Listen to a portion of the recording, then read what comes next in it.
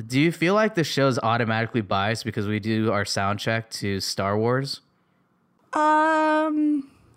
Yeah. like literally the way we sync our audio is Star Wars. And then you say Wars. Yep. It's literally like a pep rally for Star Wars. I'm like, I say Star, you say Wars, Star. Trek. Whoa, dude, you messed it up. Get that person out of the audience. Get him out. Get him out. Please listen carefully.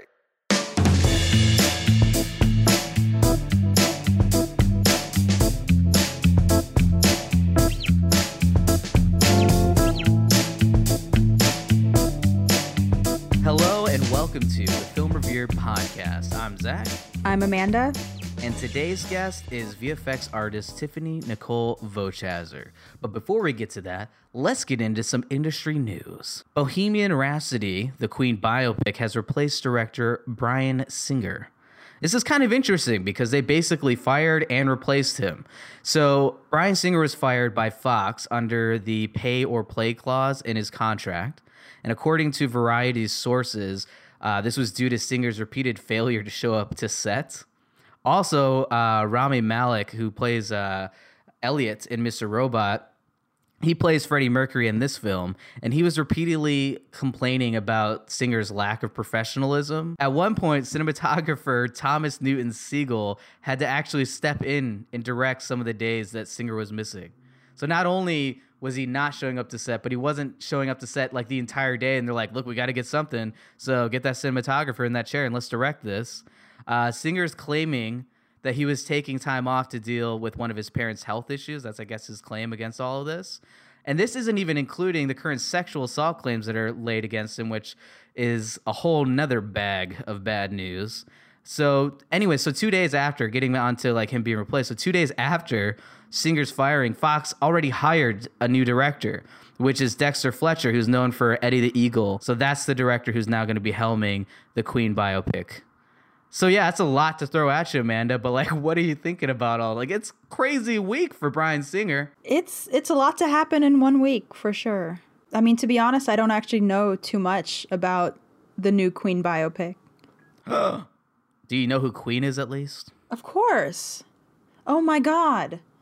I just didn't know they were making a film about it. How about we talk about this? Ryan Reynolds will be voicing Pikachu in the upcoming live-action Pokemon movie, Detective Pikachu. So what? Yeah, I don't know how I feel about this, but all I'm imagining right now is Deadpool in a Pikachu costume. There has to be. I'm sure there's fan art out there already. Oh, well, honestly, I feel like it's something that Deadpool would do, so I'm not too surprised. Wow. Deadkachu. There you go. It's a whole spin-off series where it's Deadpool trapped in Pikachu's body. I think I would watch that. I would. It would sell tickets. I mean, you got the whole Pokemon world. You got Deadpool. I mean, it's going to be interesting. But what else is out there? Is there any other real news about that movie? I feel like that's kind of gone under the radar until just now. There's really not a lot out there for it right now, as far as I can tell. Do you know anything that I don't know that you're allowed to say? So yeah, no. Nope, I don't know. I don't know. Let's move on, maybe. Yeah, that's the hint, Amanda. Thanks for catching that. I'm over here freaking out. Yeah, let's move on. But I am excited for the movie. That's all I'm going to say. But yeah. So another thing that was going on during this week was SWAT and Westworld both had to shut down production due to the California wildfires. So apparently brush fires ignited north of Los Angeles overnight on Monday and also into Tuesday, and they forced production shutdowns of both shows. Both of those shows shoot near Santa Clarita, and that's where the blaze sparked earlier Tuesday morning. And it grew up to be 200 acres just by 10:50 a.m. on Tuesday. So it's been kind of nuts. HBO released a statement concerning Westworld saying, due to nearby wildfires, Westworld stopped production earlier today and will resume filming as soon as it's safe to do so. There's been no update as to whether or not either show has started production up again. Just an interesting side note, by the way, the 2017 California wildfire season has been one of the most destructive on record. It's currently, let's see here, a total of 8,700 fires have burned 1.2 million acres of land. Oh my God.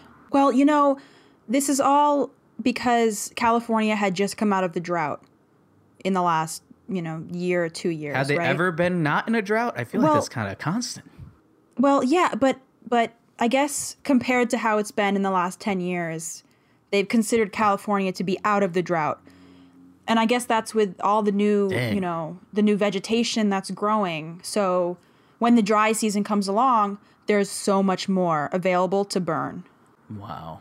Yeah, I mean, that's going to happen, unfortunately. Yeah. There's actually, I know this isn't what to watch, but this is actually a really interesting, relevant series to exactly what's going on right now. It's called Fire Chasers. It's a Netflix original series, and it actually documents all the wildland firefighters that operate in California. It's a really good documentary series, really well filmed. Definitely check that out. I know that's kind of not really what to watch, but it's relevant, so I'm going to go with it. But what else is in the news? Let's go back to the news. All right. Well, have you heard of The Shape of Water? Guillermo del Toro's new flick? Yeah. I mean, I don't... That old thing? I think that it's just all over the news right now. But as of right now, it leads Critics' Choice for film nominations. Really? There are 14 mentions, including Holy Best crap. Director, Best Actress, and Best Sci-Fi/Horror Film. Dang.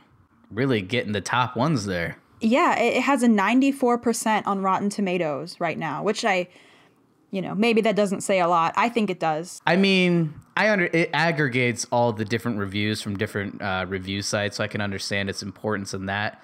I don't know. It sometimes is relevant. Sometimes it's to be fair, I guess it's really just to deal with reviews.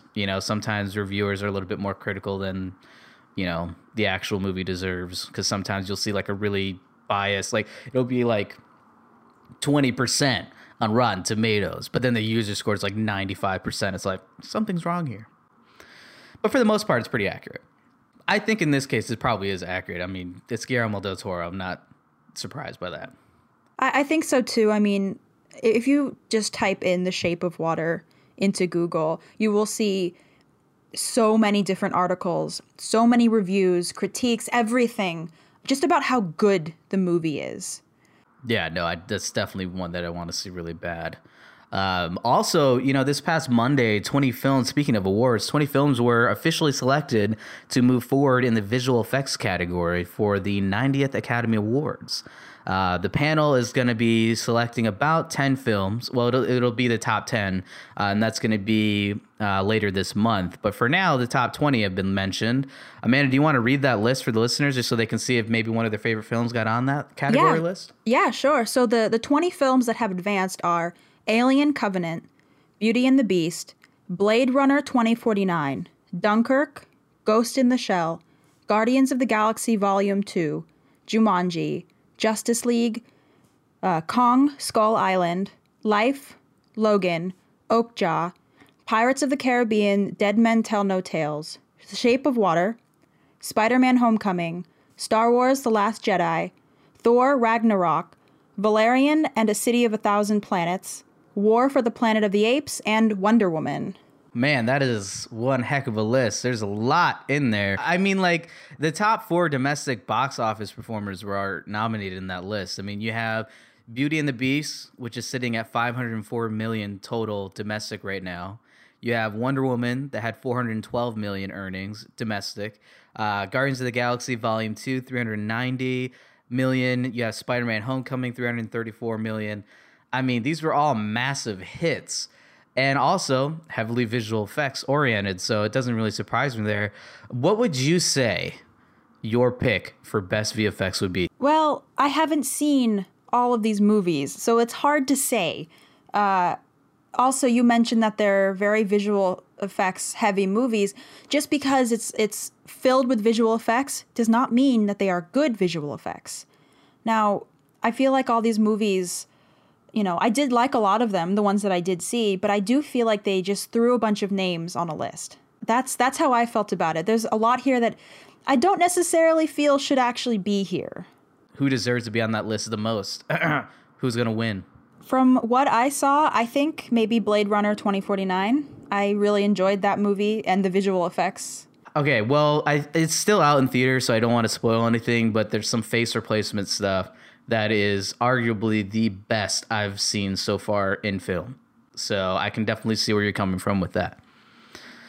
I'm going to have to say my pick, if I had to choose, is going to be War for the Planet of the Apes. And it's just because it's like such a great franchise so far. Like they've obviously rebooted it now. And it's just so interesting to see the growth that the industry itself has like had since the first, reboot came out, because visually they're just getting to the point where Uncanny Valley, which is basically, an animated, CG person, looks so real that you get into this weird Uncanny Valley where it's like you can tell something's slightly off because it's fake, but it's so real that it just kind of leaves you with this odd feeling. But that's not a good thing. Well, no, but I'm saying like that's what Uncanny Valley is. But what I'm saying is they've progressed to the point now where I'm not sure I ever felt that there was an Uncanny Valley in that film. Like it is pretty superb. I feel like they've actually been able to get more emotion out of a performance than the actual performance itself. And I'm not discrediting the performance, but I mean, it's insane. There's obviously there's a clip, we'll put it in the link dump, of Andy Serkis performing as line as Caesar, and it kind of morphs into the actual final composite of him as Caesar in the film. And it's insane. Like it just looks like it morphed into another video, but that character on screen is completely fake. You have an entire main cast for the most part that's not even on screen. But yeah, my choice would be War for the Planet of the Apes. I think it's a solid choice. There are some pretty big competitors in there in that category that do deserve to be on that list. That are going to be some pretty hard competition. I mean, Star Wars hasn't even come out yet, so.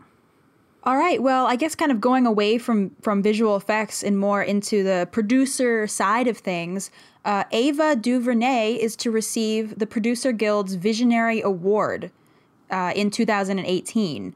So if you don't know who she is, she was the director for such films as 13th, the Queen Sugar series, Middle of Nowhere, and Selma, which is pretty interesting. She is the first African-American woman director to have a film nominated for Best Picture at the Academy Awards.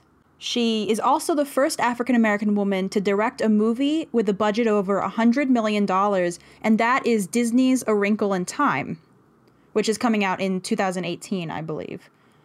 She also started a nonprofit collective for the distribution and amplification of films by people of color and female filmmakers. Her IMDb has hundreds of credits on many different films and projects where she's doing anything from miscellaneous crew to director to producer to writer to actress. Basically anything you can do on a movie, she's probably done it at some point. I think it's incredibly exciting that, all of this work that she has done it's finally being noticed. Yeah. Definitely. I mean, it's huge, obviously. And I mean, from what you've told me, and I mean, obviously I've followed her as well. I mean, she's been involved in some amazing films. But, at the same time, it's like, it seems incredibly well-deserved. I agree. So definitely good choice. Good choice for sure. All right. So moving off of the news and into the trailer drops over the past week, I want to talk about Jurassic World Fallen Kingdom. That trailer dropped in a big, epic, prehistoric way. That was a little forced, but whatever. Thanks for the laugh. Thanks for humoring me. I tried so hard. Should have been a comedian. Anyway, so given the trailer, from what we can tell, it takes place at Jurassic World's now destroyed theme park and luxury resort 4 years after the events unfolded from the first film. You have Owen and Claire returning with a crew to save dinosaurs from the island's once dormant but now active volcano. Owen is also driven to find Blue, his lead raptor, who is still missing. And when they arrive, all hell breaks loose and their expedition uncovers a new conspiracy. It's basically Jurassic Park meets Dante's Peak. And for the listeners who don't know Dante's Peak, because it is kind of an older film I just referenced there, not so popular, Dante's Peak was a film that starred Pierce Brosnan and Linda Hamilton, and Brosnan's character basically moves into a small town near a dormant volcano, only to have it erupt shortly after his arrival. Well, wow. Dinosaurs with that, basically. So, also another side note, in the trailer, we have Jeff Goldblum returning to the film, and he gives a chilling speech in some government meeting saying, "These creatures were here before us, and if we're not careful, they'll be here after us." He also repeats the famous line, though shortened, "Life cannot be contained. Life breaks free, and life finds a way." Do you think the trailer might be giving away a little bit too much? Yeah. I mean, we don't know. We know everything up until how it ends. Great. So I can probably skip the first half of the movie and just jump. I mean, don't get me wrong. I'm actually really excited to see this. Okay, but at the same time, lay it on him. You tell him. You tell him, Amanda. I kind of regret seeing the trailer. I shouldn't have seen the trailer. I should have just skipped it and just gone straight to the movie. I don't know, man. It's just like, if I'm being honest with you here, I'm kind of disappointed. Yeah. Because it just seems like such a... well, this could be damaging, but screw it. It just seems like a very safe studio choice. They're like, look, Jurassic Park is awesome, but there's only so many times we can go to a park that just goes wild. So let's just return back and then save the dinosaurs that tried to kill everybody because there's a volcano. You know what I mean? It's just like such a weird pitch. Yeah. I can only imagine that elevator pitch. Like, look, we got Jurassic Park. All right, you got my attention. All right, awesome. You like it? Cool. Now there's a volcano and it's erupting. Save the dinosaurs. So like, love it. Here's $100 million plus. Make that movie happen. Make us money. Well, so many people are going to go see it, so. I'm going to see it. Like, well, as me too. As much as I'm critiquing it, I'm still going to go see it. You know, I mean, I like Chris Pratt a lot. He's a terrific actor. But yeah, to be fair, Jurassic Park has kind of gone into the realm of not so much campy, but just expected, predictable, I guess, a little bit. Very but it generic, doesn't make it any less entertaining. I would say. Yeah, it's just, yeah. So, but it's still going to be awesome. It's still going to be a lot of really awesome dinosaurs. I did hear that there are going to be a couple new ones as per usual. Again, predictable. But I think it'll still be a really great film. It's definitely going to perform well. But yeah, I think visually it's going to be cool. The dinosaurs look really good. So overall, the effects look pretty awesome in the trailer. So nothing too blatantly obvious, which is good. Netflix is releasing a new series called Altered Carbon. So that trailer just dropped. And it's an actual series. It's not just a film. So, you get to binge watch something new, which I'm excited about. And always need something to binge. Oh, yeah. It introduces the ability to transfer consciousness into a new body when you die. So it's based on the award-winning novel by Richard K. Morgan, and it's a very cyberpunk science fiction themed. Yeah, I could see that. It's an interesting trailer. It's definitely worth watching. It's kind of interesting because it starts off really clean and kind of, I don't know, it's very neat and very safe. But then it just comes into these weird horror vibes. It's definitely going to be a sci-fi horror show. Because I don't know, man, it's really unnerving. There's a lot of jump cuts in there. That's just some freaky stuff. I mean, again, the story alone okay, Amanda, you put that really well. You're transferring human consciousness. That sounds nice, right? But what it really is basically transferring someone's mind into a human sleeve. Yep. And that's what they call them. They call them sleeves. Yo, there you go. So yeah, as creepy as that sounds is as creepy as it looks, okay? It's disturbing. I'm definitely getting some Blade Runner, Ghost in the Shell vibes. Also getting some of the video game Killzone vibes in that. When I first saw this trailer, I immediately thought, oh, is this a Black Mirror episode? Because it kind of seems like it. But also, I mean, kind of going back to what you said about how the beginning seemed so clean and then it kind of got messy. Well, I got this vibe in the beginning of is this a commercial? This is a commercial. Okay, this is a commercial It was someone hacked a commercial, yeah. Right, and then it kind of went into kind of more of what the story's about. Now, it's definitely, something that I would binge watch. So I'm pretty excited. It comes out on February 2nd, 2018. There's going to be 10 episodes. Oh, nice. Yeah.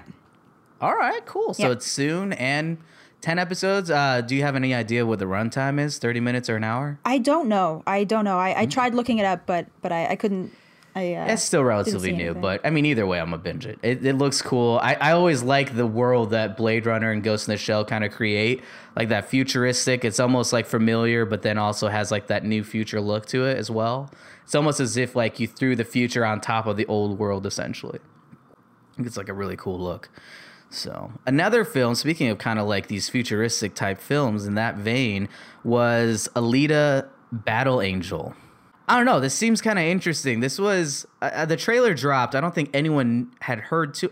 It had been mentioned before, but there's been a lot of years that have passed since its initial, mentioning. But the trailer features live action clips mixed with CG characters. The lead character, Alita, is played by Rosa Salazar, who performed her role in a motion capture suit.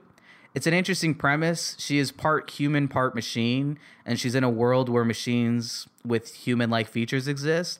But from what I've seen, those other machines ain't exactly friendly, and they're all trying to kill Alita.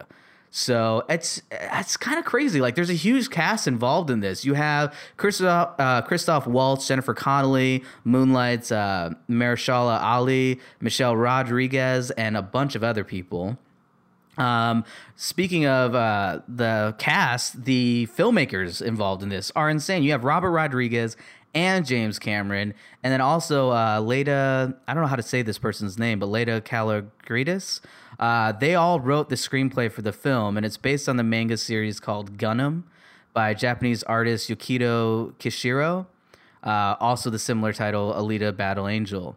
I don't know, like, it looks really cool. Cameron, originally when he wrote this, it was a 186-page script with 600 pages of notes, man. You think that you are super organized and hypercritical? That's on a whole nother level. 600 pages of notes? That's insane. That's almost as many notes I had for this podcast. Wow. Yeah. Dang, look at you. You know what? That's the kind of care and, respect that Amanda Beals has for the Film Reviewer podcast. Okay, listeners, appreciate that. Yeah, exactly. But yeah, I mean, he's essentially wrote like 4 films in just his notes alone. He then gave all those notes and the page, like the actual script itself, to Robert Rodriguez to clean up, which, man, that's a tall order. Hey, can you do me a favor? Go through like 1,000 pages worth of content and find a movie in there somewhere. But he did, and after he saw what Rodriguez achieved, he wanted him to direct the film, so that paid off for Robert Rodriguez. Cameron said in a 2015 announcement of the film that he's very collaborative, or that Rodriguez is very collaborative, and we're already like 2 kids building a go-kart, just having fun, riffing creatively and technically. This project is near and dear to me, and there's nobody I trust more than Robert, with his technical virtuosity and rebel style, to take over the directing reins. We're looking forward to learning a lot from each other while we make a kick-ass epic. Honestly, it's pretty cool. It's weird. It's like they almost went more CG with the character so that you know that she's CG, to avoid the uncanny valley, as opposed to trying to make it look as real as possible, because she's very stylized and almost like an animated kind of way, like an animated feature. Well, she looks like a Disney character, but like live action. Yeah.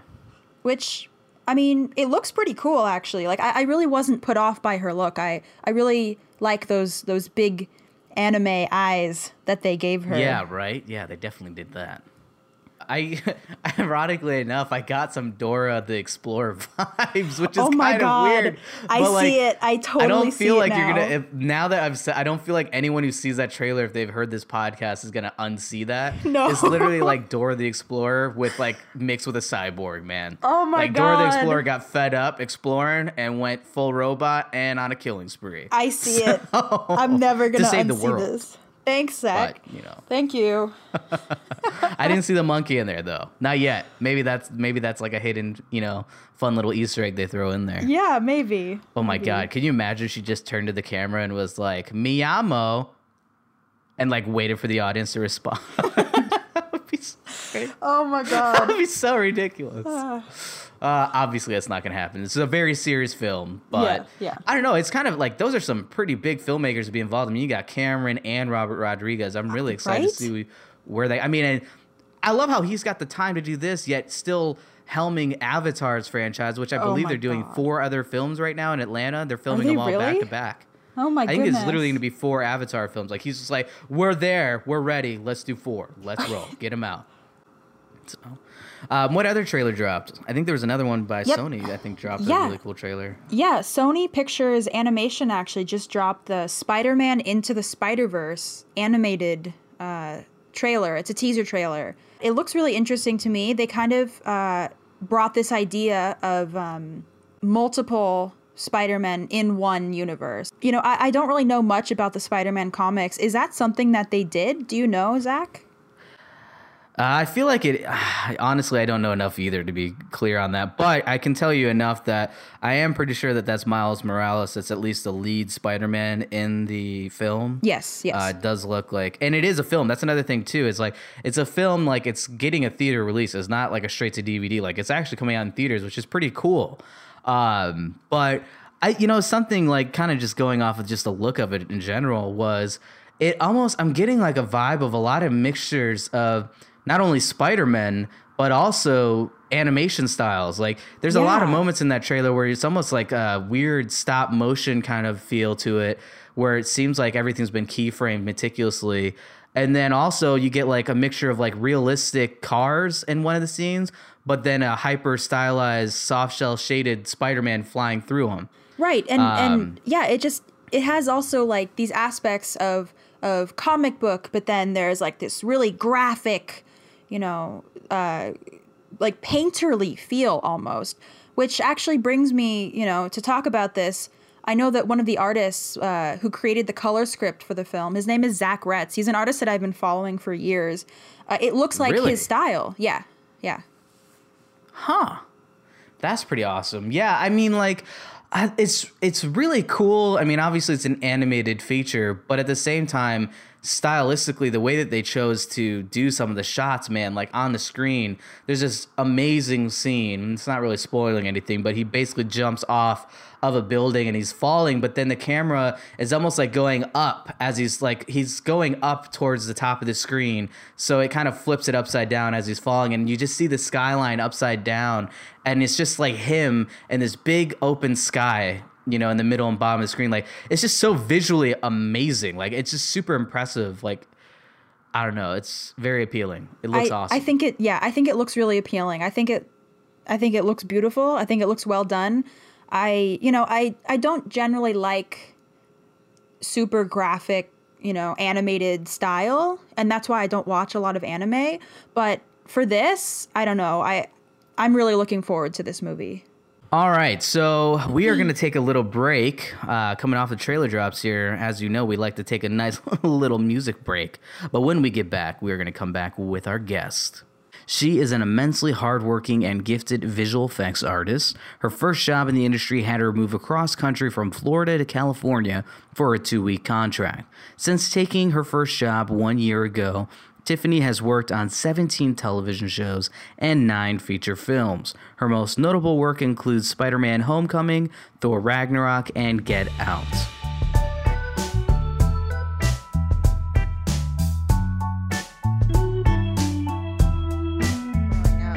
Chiefs have always been kind of touted as a really bad team, but we've been playing so good the last 5 years, and it's just but we're not getting it to the next level. It's just kind of like good but then mediocre, so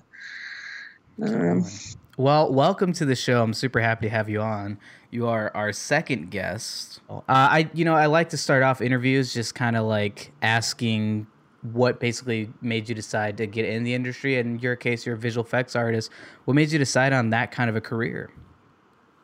Well, really, I think it was a combination of a lot of things. I mean, I spent my 20s working desk jobs, insurance and call centers, and I think I just grew kind of comfortable with that. And, I've spent, since I was 16 wanting to be a photographer as well. And so I felt like I had that artistic eye and also a lot of experience with software because I was working in Adobe Photoshop all the time.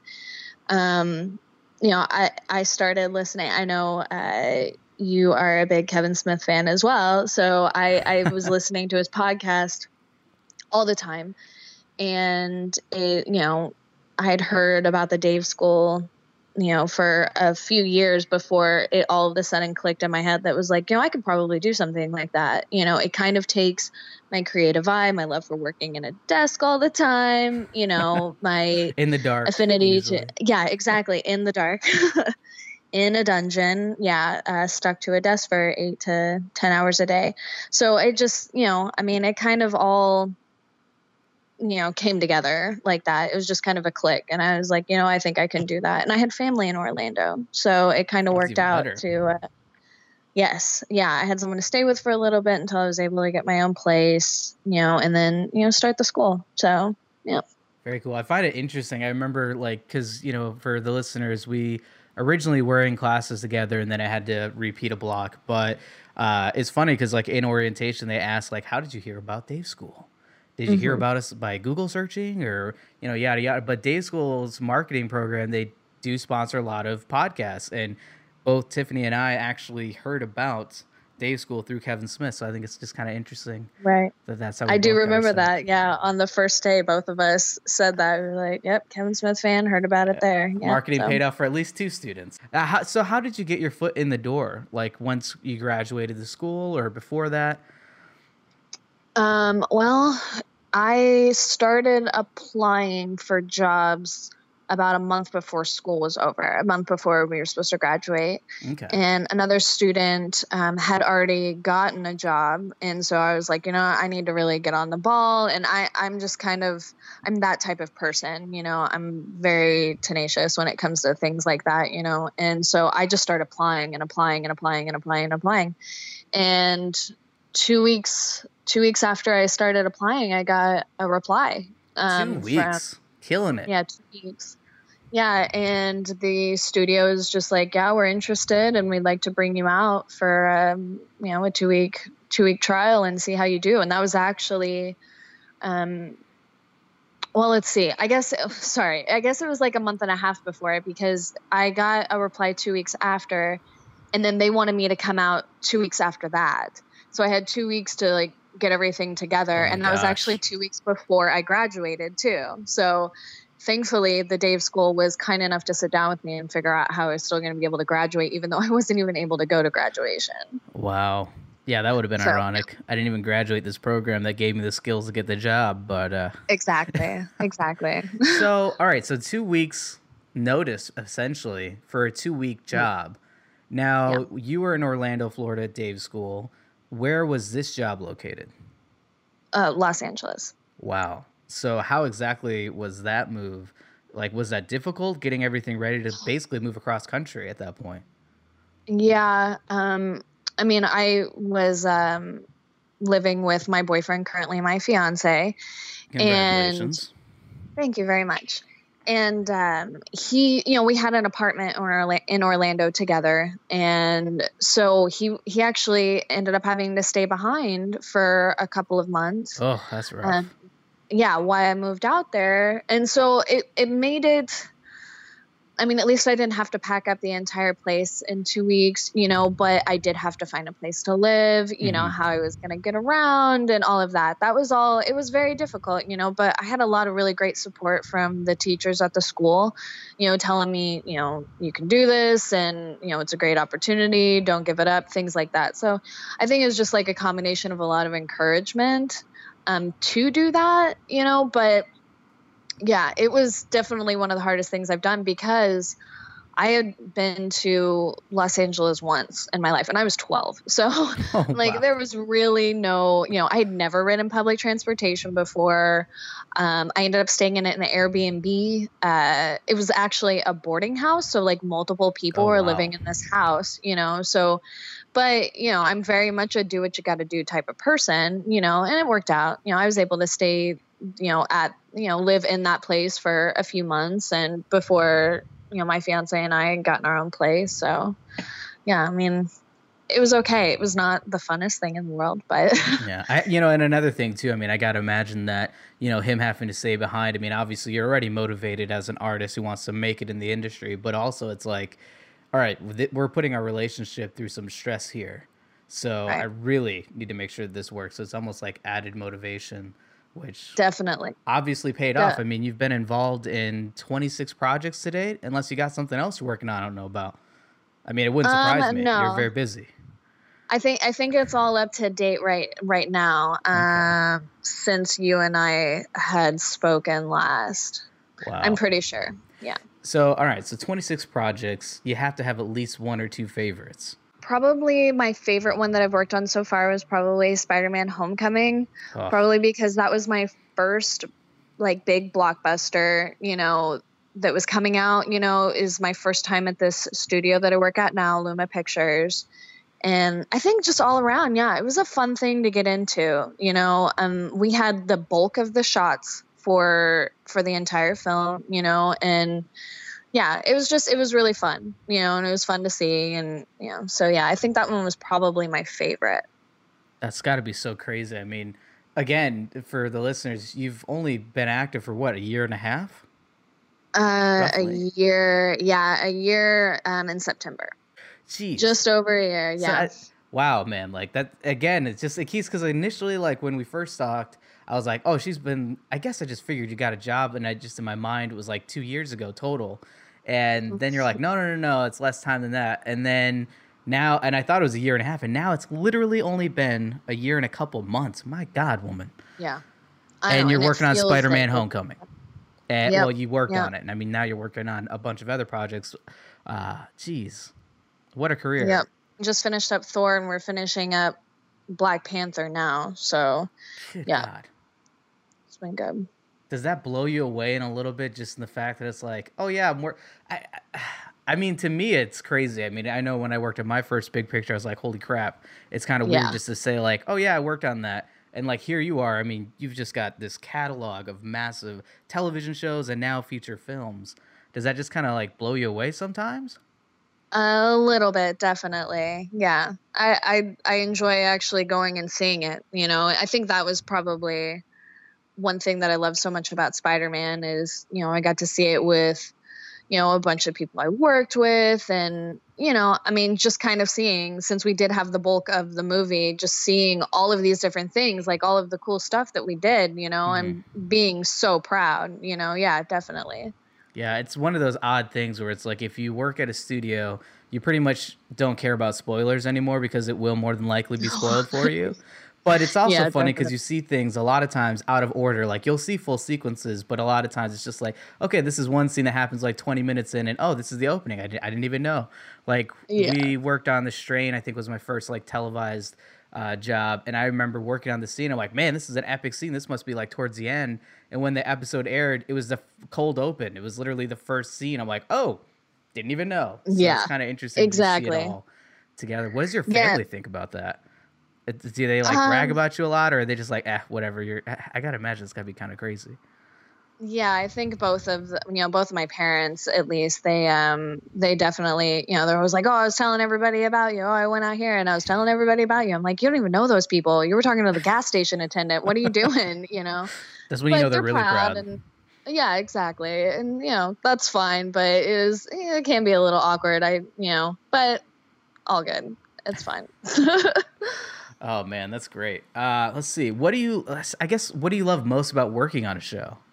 You know, I guess I'd have to say, you know, the final product. You know, I mean, because when you're like really deep into something, especially now, I mean, I worked on TV before and it was so fast paced. And, you know, I mean, we get an episode a few weeks before the episode was actually going to air. So like, it was just so fast paced that I didn't really get in deep to anything, you know. And I think with the films that we work on, you know, we spend so much time with it that seeing the outcome of it, you know, seeing it all put together, kind of like what you were saying. I mean, I don't really know what the movie is about. I know people have asked me that. Someone asked me that on Twitter about Spider-Man. They're like, oh, can you give me any spoilers? I'm like, for one, no. Okay, like absolutely not. I'd like to keep it. Even if I did know anything, like, no, I couldn't tell you anything. But like, I see little bits and pieces of stuff and I don't even get any audio. I'm not sitting here like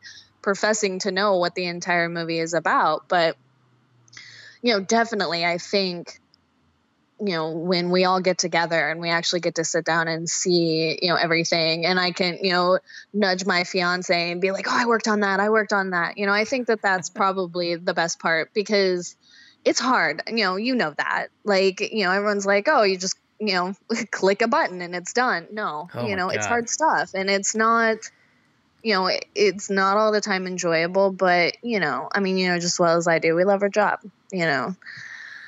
So. Yeah, and it's interesting that you mentioned the click the button. We actually touched on that last week's episode. We were talking about how Seth Rogen went to bat for VFX artists and literally basically was making it seem like, look, it's not a button. There's all these teams involved. And, he was going to bat against a movie review vlogger who was just like, oh, blame the VFX teams if the VFX is bad, not the director. And it's like, we get crazy deadlines because directors oftentimes think that, it is just a click of the button, or there is just a misunderstanding that it's a lot easier than it actually is, and that not thousands of people work on a single film. Exactly. So, and it's tough. Yeah. Obviously, you don't, we talk about like, well, you can't say certain things. And as far as like giving details, obviously we have to all sign NDAs as visual effects artists. But, it's a tough market. It's very competitive, so you just try to, I don't know, go with the flow of things. Yeah. What's going in? Going in that vein, I guess, like, what's one of the most frustrating things that you've had to deal with just being a VFX artist?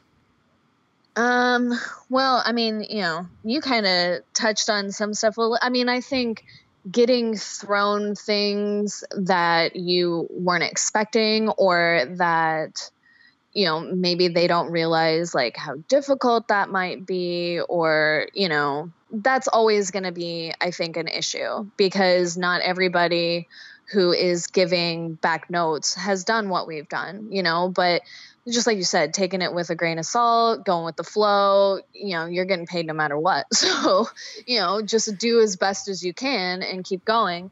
Other than that, I think probably getting into a job, I've worked in 3 different studios, and I think getting into the job and figuring out what's most important to them, like in TV, it's, usually fast paced, they want fast and quality, and, when I got into film and these big blockbuster things, they give you more time, but it's got to be perfect, so just figuring out how that works, what it is they want, because you're not always able to ask the person who's looking at it, they've got millions of things to do too. So yeah, I think that's probably been the hardest thing for me is, finding out how much time I can spend on something, or if it's like, okay, this needs to be out in 2 hours, where at another studio, they might give you 2 days, so. Yeah, it is kind of crazy. Like sometimes you're given 2 weeks to work on something, and then another time you'll be given a shot, and they're like, "All right, cool. Here's these 10 notes. You have an hour. I need to send this to the client by 4:00, and it's 3." And it's like, "Holy crap!" I got you. And then it's like you really just have to prioritize. It's like, what is most important to this shot? Because obviously 10 things aren't going to be addressed in that time. Plus you have all the render time, which is things that people don't think about either. Speaking of what people don't think about, what's something that you wish the general public knew more about visual effects that might make it easier for you, or just at least explaining it?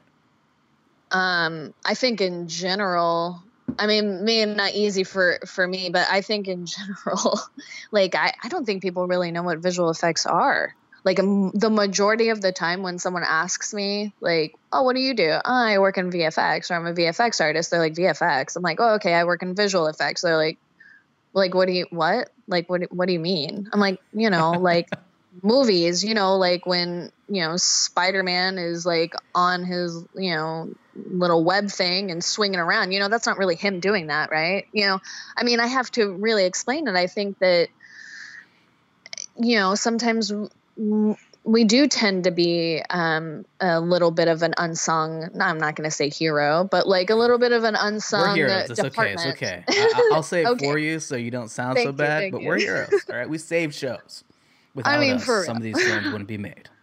Would definitely not be made, or definitely look a whole lot different.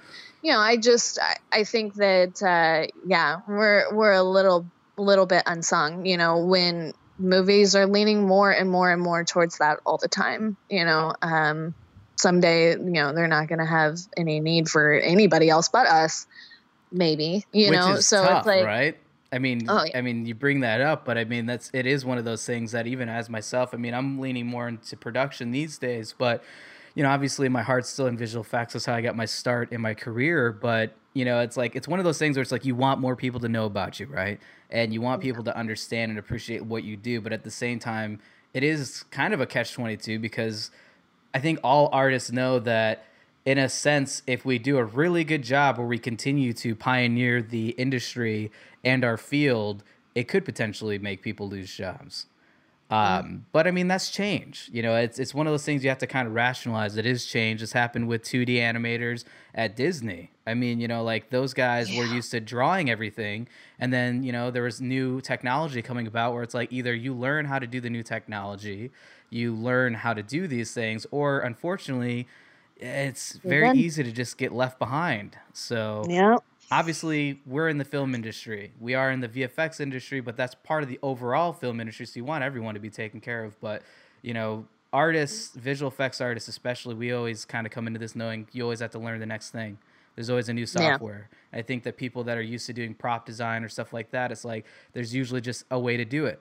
You know, like that's just what you do. That's your craft. And yeah, you're learning how to do bigger projects, but at the same time, it's still the same methods. Whereas with us, I mean, right now, Nuke's all the rage, but it used to be After Effects, you know, so it's a totally different looking software. So you have to constantly stay on your toes. But real quick, keep up. Yeah, exactly. You mentioned, you know, that you used to work in television. What was it like when you first got on a film for the first time? Like, was it just, I mean, obviously there's an excitement there, and you mentioned that it's definitely a slower pace. I mean, what were some of the other differences between working on a television show and a film?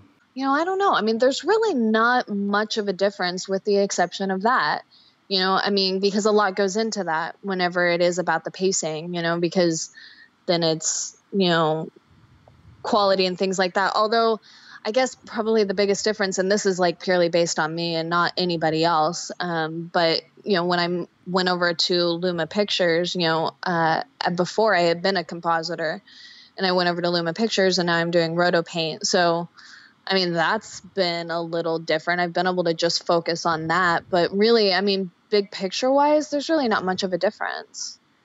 Yeah. And that also kind of just illustrates the difference, too, in itself. It's like, you know, here you are, you had worked on, I mean, a number of television projects as a compositor. It's not that you haven't proven yourself, but to a film degree, it's like, okay. And again, it's not that they're necessarily proving yourself. It's just like you saw that as a probably, I'm assuming, I mean, I'm speaking for you, but I'm assuming you saw that as a way to get in at Luma Pictures, which is a massive company, which congrats on that. Yes.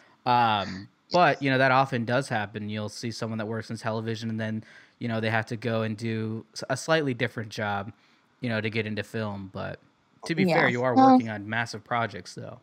Yeah. And it's still very similar to what you do as a compositor.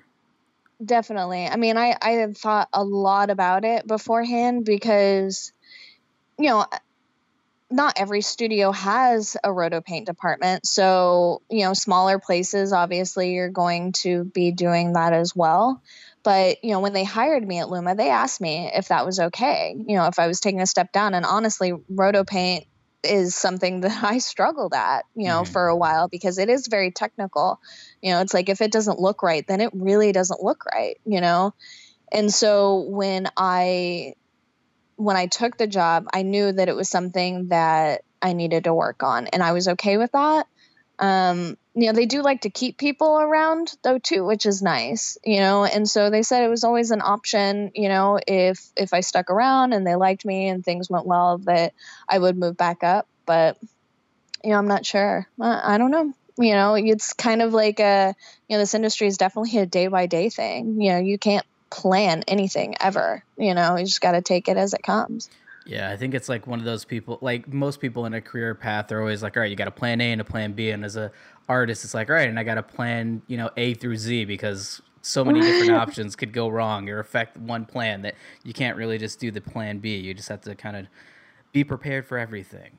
I mean, we've been asking some heavy questions, so let's kind of get into something a little bit, you know, lighter and more fun. I mean, you know, obviously initially it was very hard moving to LA and dealing with the housing situation just to make sure that you could be there for your job. But now that things have kind of settled a little bit, I mean, do you do a lot of fun stuff around the city? Have you been to any industry events? Well, I think most of the stuff, well, because my fiance and I, neither of us have cars right now. It's a really big bummer because everybody says, oh, you have to have a car in LA. Well, I've been able to get around in public transportation, although my commute is like 3 hours a day. It's an hour and a half there, hour and a half back. Yeah. So I'm fine with that, but that doesn't leave a lot of time for, a lot of, ability for us to get out and actually do stuff, True. But yeah, I mean, a lot of the stuff that we have done or, that I've done is go to, my Luma does a lot of events, a lot of parties. Like they have a huge Halloween party every year where they usually invite like 200 to 300 people. Dang. And, they go all out with the Halloween party and, so that's fun. Or, we get together with them. Or actually, there's a good number of Dave School students out here, too. Oh, yeah. So I spend, we'll go out and have a good time. And, industry events wise, I think really the only thing that I've been to is at Luma, the Marvel films that we work on. We get to go to a crew premiere for those. What? So it's not like it's not like the cast red carpet premiere or anything, but it's, usually anywhere from like 3 days to a week and a half before the film comes out. They Dang. get all the, the behind the scenes people that worked on it. They go to a theater out in Westwood and, we get to see the movie. The vice president of Marvel, she comes out and she talks. She's very motivational, thanks everyone for their hard work. And then we get to see the film. So it's actually really cool. I do very much enjoy getting to be around everybody who is excited about it, excited to see it. So yeah, it definitely gets you hyped up. I know that a lot of studios, I'm currently working out at MPC Vancouver, but they're not unlike any other studio that does like some kind of monthly, little thing. And like, I know that we do monthlies here. And without going into too much detail, it's one of those things that it really kind of just riles everyone up and gets everyone amped up for like the next month. It's like, awesome, man. I feel great. And I'm super excited to be in this industry. And I'm super excited to just tackle the next month. And it's very easy to forget about the 80+ hour weeks that you've been putting in during the month. Exactly. Like, I'm not even worried about that because I love being in this. Like, it's pretty cool. So it's definitely nice to kind of just feel appreciated, I think. Definitely. Yeah. Being around everybody that's doing the same exact thing that you're doing, putting in the same time that you're doing, loving it as much as you love it. Yeah. It's really good to be around those people and then get the motivation from, the people who are leading the pack, so. Definitely. Yeah. I mean, what would be some advice that you would give for someone who is considering visual effects as a career, or maybe someone who just recently graduated? Like, what would you advise them to do to try and get their foot in the door? Well, I would definitely apply. Like I've made it a point to I apply at bigger places and I apply at places I've never heard of. I've interviewed at places where there are only 5 artists, I think that that's a big thing. I mean, obviously the more you put out there, the more chance you have of it coming back. When I applied for the job and got the job at Ingenuity Studios, right out of school, I had applied to 22 different places, and that job just so happened to message me back. Yeah. And when my contract was up at Ingenuity and I applied again, I applied for 33 places. And total, after I had gotten my job at Luma, because I worked at another place for a month, Gradient Effects, and then I went to Luma Pictures after a month, and total 4 places contacted me back out of the 33, so it's a numbers game, like just do it, just put it all out there. And really, I think one of my biggest pieces of advice is don't be afraid to take a leap. Don't be afraid to take a jump. Don't be afraid to move across the country. Just make it work, because, it's definitely obviously worth it in the long run, and if you don't, then you regret it. That you made those big jumps before too, so yeah. I definitely say that. Yeah. And I mean, especially in an industry that, is constantly changing as far as like where the next big place to be. I mean, Atlanta over the years has blossomed into a massive, community for production and post-production now. Most of Marvel films are being filmed there. in Atlanta. So, you know, it's definitely interesting. You're going to have to move, probably. Unless you live in Los Angeles or you live in like one of those areas or you live close by, it might be possible not to. But realistically, there are studios. Like, you can find a studio in, you know, Montana. I'm sure there's probably at least one. But the biggest thing is we are contract-based as VFX artists usually. So you don't necessarily want to move to a place or stay in a place where there's only one or two studios, because it's like, if you can't get a job at the other studio, or you know, contract expires, they don't extend you, it's like, all right, well, you're gonna have to move regardless. So moving to a place like Los Angeles, like you did, or in my case, Vancouver, which was equally a crazy move. You know, it's like pretty much similar distance, but it's like we both moved from Florida. We both, you know, got our jobs, fortunately enough, before we graduated. And it's like, okay, now I have to like move across the country to get my job, but it pays off. I mean, we've had really great careers. I mean, Tiffany, I'm not gonna lie, your career's a little bit bigger than mine, as in like crazy bigger. You've been really just going nuts. But I mean, that's awesome. You know, it's great to see, you know, people that you know rise together. And I think that's another thing too, is staying in contact with all these people. When you apply to all those places, your name is getting out there. And even though you may not get a job, stay in touch with these people, because they may want you later. I can't tell you how many times I applied for a job before I got at NPC, and they were like, yeah, you know, you're good, but it's just like, maybe down the road. And then now it's like they're asking me, it's like, hey, you know, are you free? When's your contract? Like, so it's very touch and go. Like, they'll come back around. So I really think that what people don't understand when they're applying for jobs, and maybe they do, but this is like one of a great piece of advice I got. And it was when I was in school, and I can't remember exactly which teacher said it, so I feel really bad for any of them that might listen to this. I think it was actually a combination of all of them, and they were all just kind of giving us advice. But one of them said, it's not about when you're ready to get a job. It's about when the studio is ready to have you.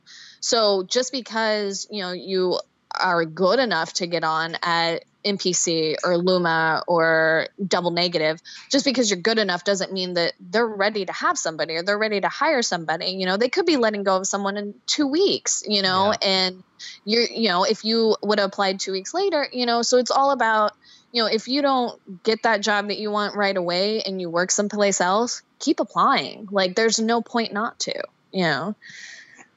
Definitely. Yeah, exactly. And, you know, obviously social media is a big aspect too. I mean, more for networking would be LinkedIn. It's like, if you can get in contact with these recruiters beforehand, or even if you just slip, you know, say you're like, all right, cool, I just applied to Double Negative, right?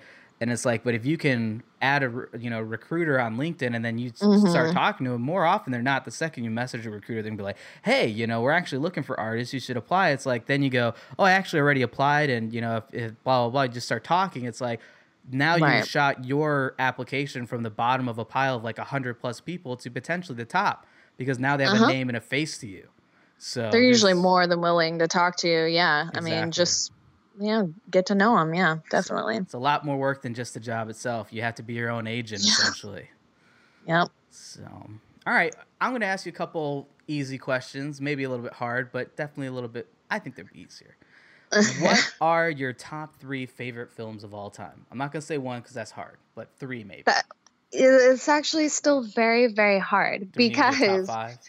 well, I don't even know if I could do that, but it's funny because my fiance makes fun of me all the time, because I'll be like, oh yeah, like, oh, I saw this movie. Yeah, no, that's like my favorite movie. It's one of my all-time favorite movies. And I say that about so many movies because it's true. It's like completely 100% true. But, yeah, so top 3, I'm not sure. I am a huge Star Wars nerd. Like, I've loved Star Wars since I was 15. I was actually a little late to the game on that one. But yeah, I'm a huge Star Wars nerd, huge Harry Potter nerd. Oh, there you go. Yeah, I love them. I watched the movies kind of, not really growing up, but when they started coming out. And then I read the books like in my 20s and absolutely fell in love. So, I'm a huge Kevin Smith fan, so pretty much anything that he has to offer. I'm like, Mallrats, Chasing Amy, and Dogma are like my holy trilogy, pretty much. Gosh. So great movies. I can't really pick and choose, but yeah, I'll throw those out there. So I mean, that's great. It's really interesting because it just shows that you love the film industry overall. It's not just visually effects heavy, you know, films like obviously Star Wars and Harry Potter. It's like, yeah, man, those are some visual effects heavy franchises. But then you like Kevin Smith movies, and it's like, but you know, say what you will about Kevin Smith, he's a great filmmaker, you know, and he gets a lot out of a scene with dialogue. It's a different kind of film, but they are a great terrific writer in their own way. Yeah. Right on. And speaking of favorite filmmakers, aside from Kevin Smith, because I think that's pretty obvious, do you have any other favorite filmmakers that you might like or look up to? It's hard. Yeah, it really sucks that I have to think about this so much. I'm gonna name a couple that, because like my list of like favorite films spans like so many different things that like narrowing down, like I can't say, oh, I love all of this person, you know, all of this person's movies. But I mean, obviously I'm like a Spielberg fan, like, you know, the majority of his movies I've loved. I'm a later Quentin Tarantino fan, which is really weird to say because I'm not very much a fan of Reservoir Dogs or Pulp Fiction. I know like a lot of people hate me for that. My fiance is wagging his fist at me right now. I'm just not. I've seen them numerous times. I have both of them. I bought both of them on DVD. And I'll still watch it. It's a weird thing. It's just they're not my favorite. I love Kill Bill and Inglourious Bastards and, you know, Django Unchained and, you know, a lot of it. Death Proof. I know that was an older one, but I still love that movie. You know, I feel like I just, you know, maybe I'm a little not on the more popular side of his films. I don't know. Really like weird one-off one. I really like recently Richard Linklater. Really? I like simplicity, you know, and I've been really getting into a lot of character-based stuff lately too. So, you know, less plot-based, more really getting into characters. So I've seen all the Before movies with Ethan Hawke and love those. And, you know, I loved when he put out Boyhood, but yeah, that was a crazy endeavor. Yeah, I'm just a little all over the place with that. You know, I tried to pick some directors and creators who I like multiple things that they've done, I guess. So, yeah. That makes sense. What was the first movie that you remember seeing or having an impact on you? I'm not entirely sure of the first movie I remember seeing. Okay. Here's one. I do remember my first favorite movie ever. How about that? Is the 1990 version of the Ninja Turtles movie. Wow. Absolutely loved that movie. I had to watch it every single night before I went to bed when I was like 3 years old. Loved it. Having an impact on me, I think probably I was a big Wizard of Oz fan, but probably when I saw Titanic, and I saw it twice in the theater, and with the exception of like, you know, obviously being in love with Leonardo DiCaprio, the movie just kind of blew me away. It was probably the first like super visual effects heavy movie that I remember seeing that was just like, it was just bigger than life, you know? So yeah, I definitely have to say that.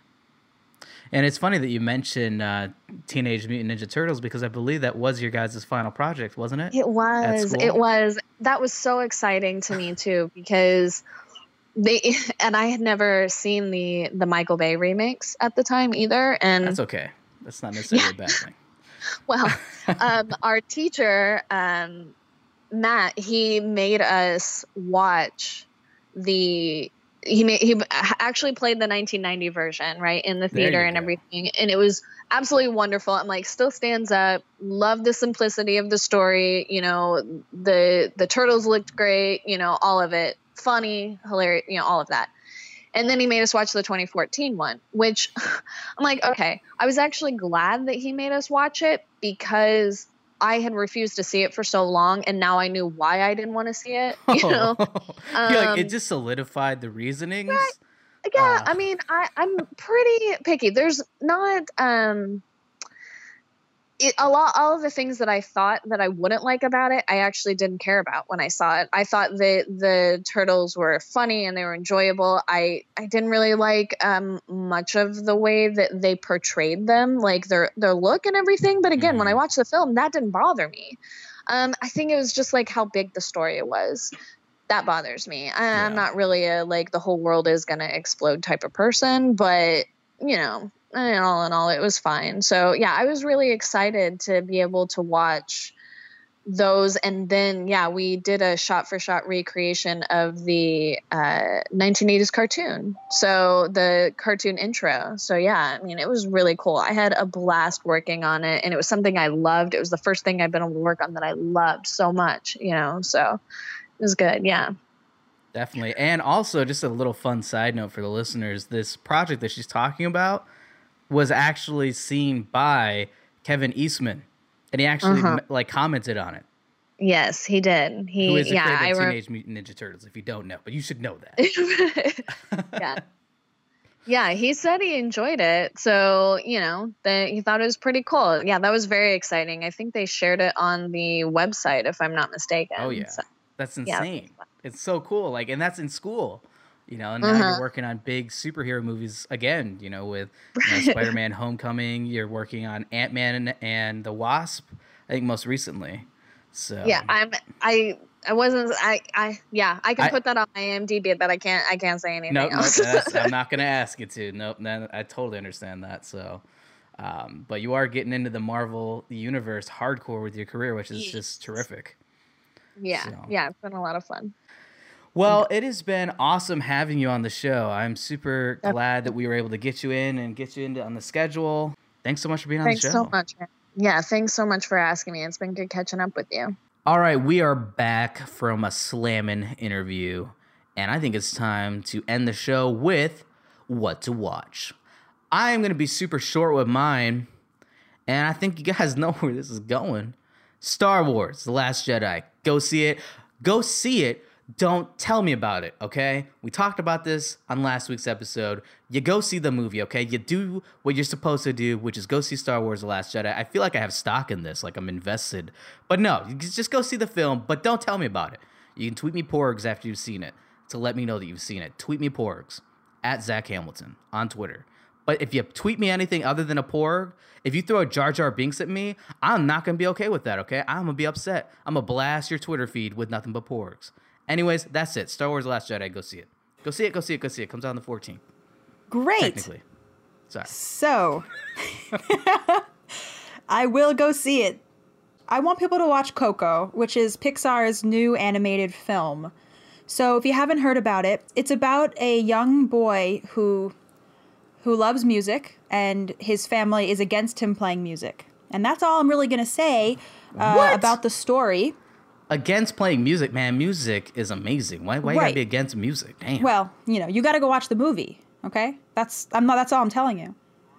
I just saw this movie today, actually, so I'm kind of still in that very excited I just saw it phase, so a lot to say. I actually have a pretty weird story about it.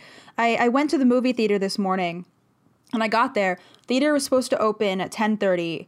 I got there, 10:50. And there's a huge crowd of people waiting for the movie, waiting for just a movie. There's nobody there. All the workers, like all the staff of the movie theater, they're standing outside the front doors. No one's around, inside the movie theater. Turns out, I guess. Okay, now I'm intrigued. The opening manager never showed up to actually open the theater. No one could get in. Everyone was just outside waiting.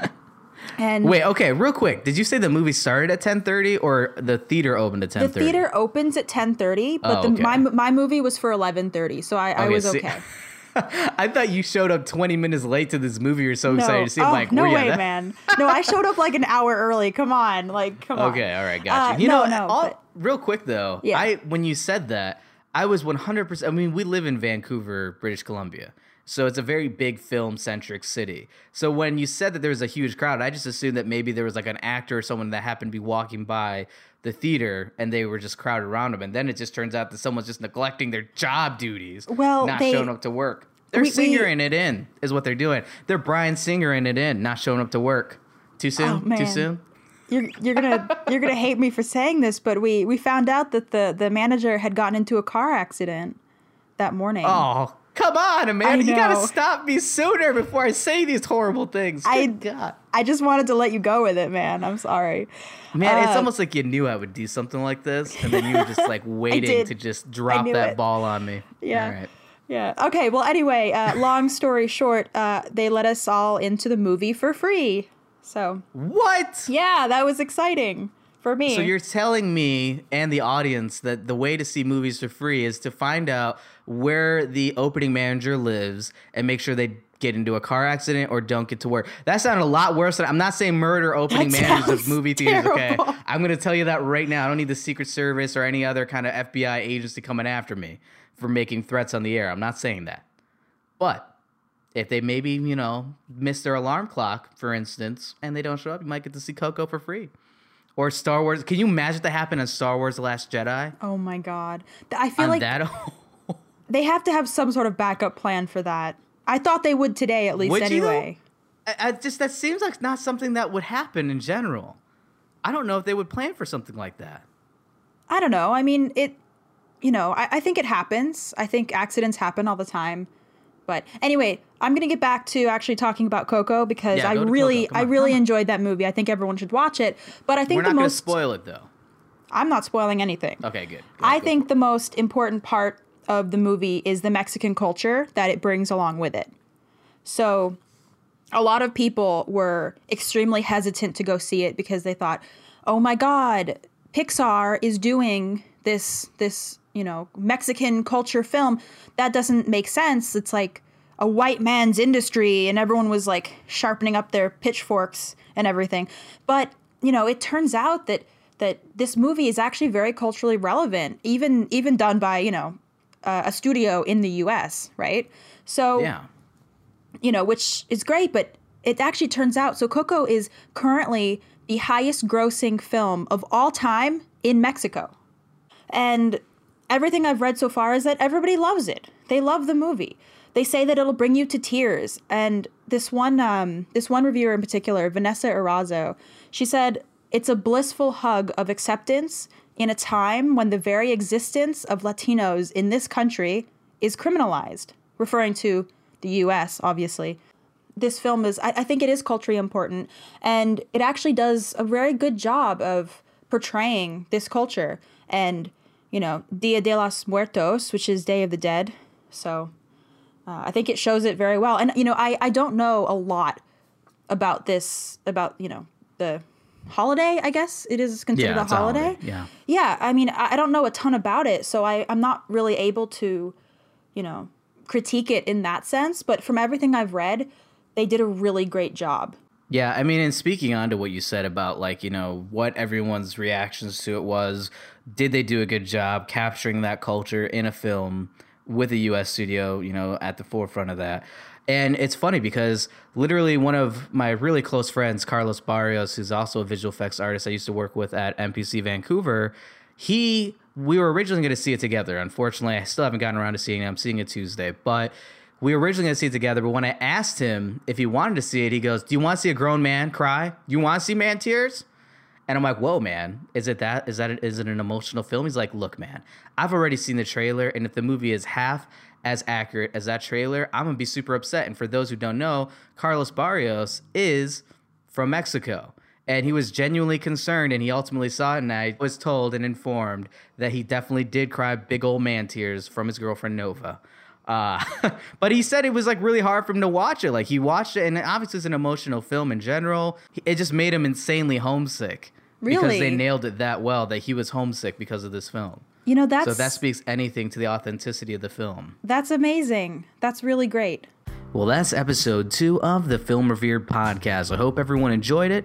We have some end of the show updates, so stay tuned here for the following. You can now find the FR podcast on the following podcast apps or stores: iTunes, Google Play Music, SoundCloud, Stitcher, CastBox, Player FM, TuneIn Radio, Pocket Cast, Mixcloud, or on our site at filmrevered.com. If you enjoy the show and would like to show your support, leave a like on our Facebook page at Film Revered or follow us on Twitter, also at Film Revered. Next week's guest will be the always amazing Anne Scotland. We will be telling everyone more about her and the episode later in the week. Thanks again from all of us at Film Revered. Have a great week.